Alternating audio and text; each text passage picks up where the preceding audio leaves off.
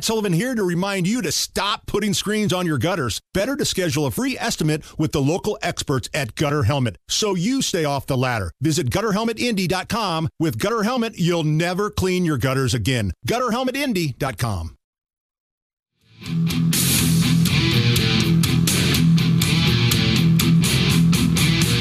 You're listening to the Hammer and Nigel Show. With so much in the news cycle, the war in Israel, the threats of violence in the homeland, Speaker of the House drama, a lot of people have forgotten about the UAW strike. Yes. And it's fallen out of the news cycle, and I think that's important.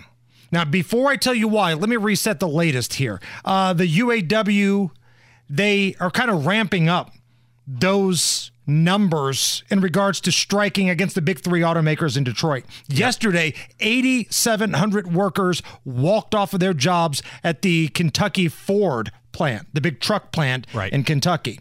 So this brings the number to about 33,700, give or take, workers that are on strike against the big three automakers.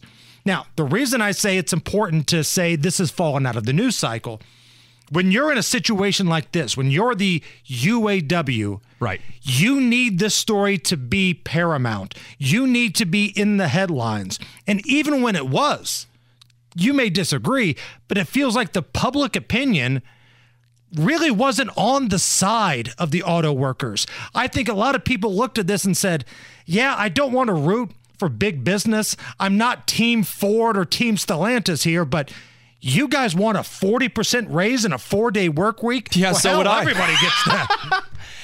So I went up to Detroit. I stood outside the very Ford plant that we're talking about here, the Ford assembly plant on Madison Avenue. And I talked to a lot of these individuals, and one of the things that we discussed was that Ford had offered them a 20% raise, and they were not allowed to accept it. A 20% raise is pretty good. That's a really nice raise. And they were not allowed to accept it because the UAW union bosses said, no, we're going to keep pushing for this. Because, you go into negotiations, you throw out a high number.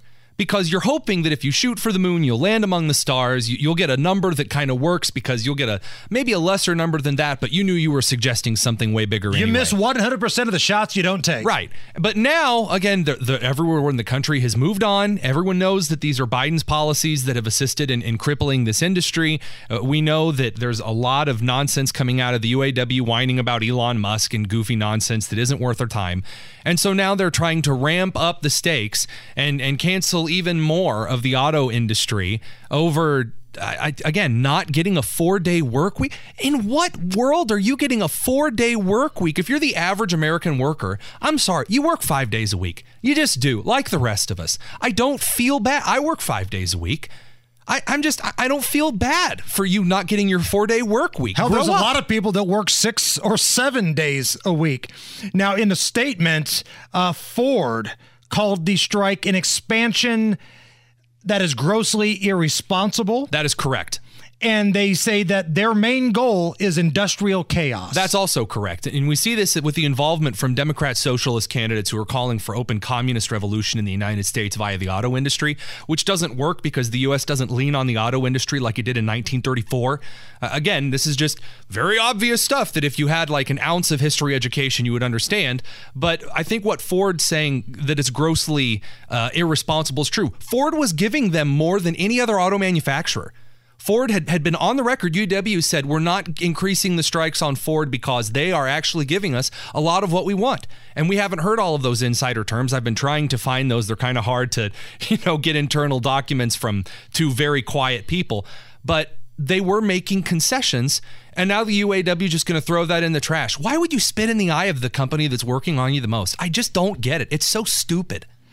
And I'm telling you, nobody wants to be, I'm rooting for the billionaires, I'm rooting for the millionaires, but the UAW has put themselves in a position where a lot of people are saying, kind of like the mayor's race here in Indy, I am not really picking a side here. Yeah. You guys want to work 4 days and have a 40% raise. Right. You guys over here want to keep making your billions and not pass any down. I don't like any of you guys. So the war on public opinion is ongoing. And right now, In sports betting terms, I think it's a push.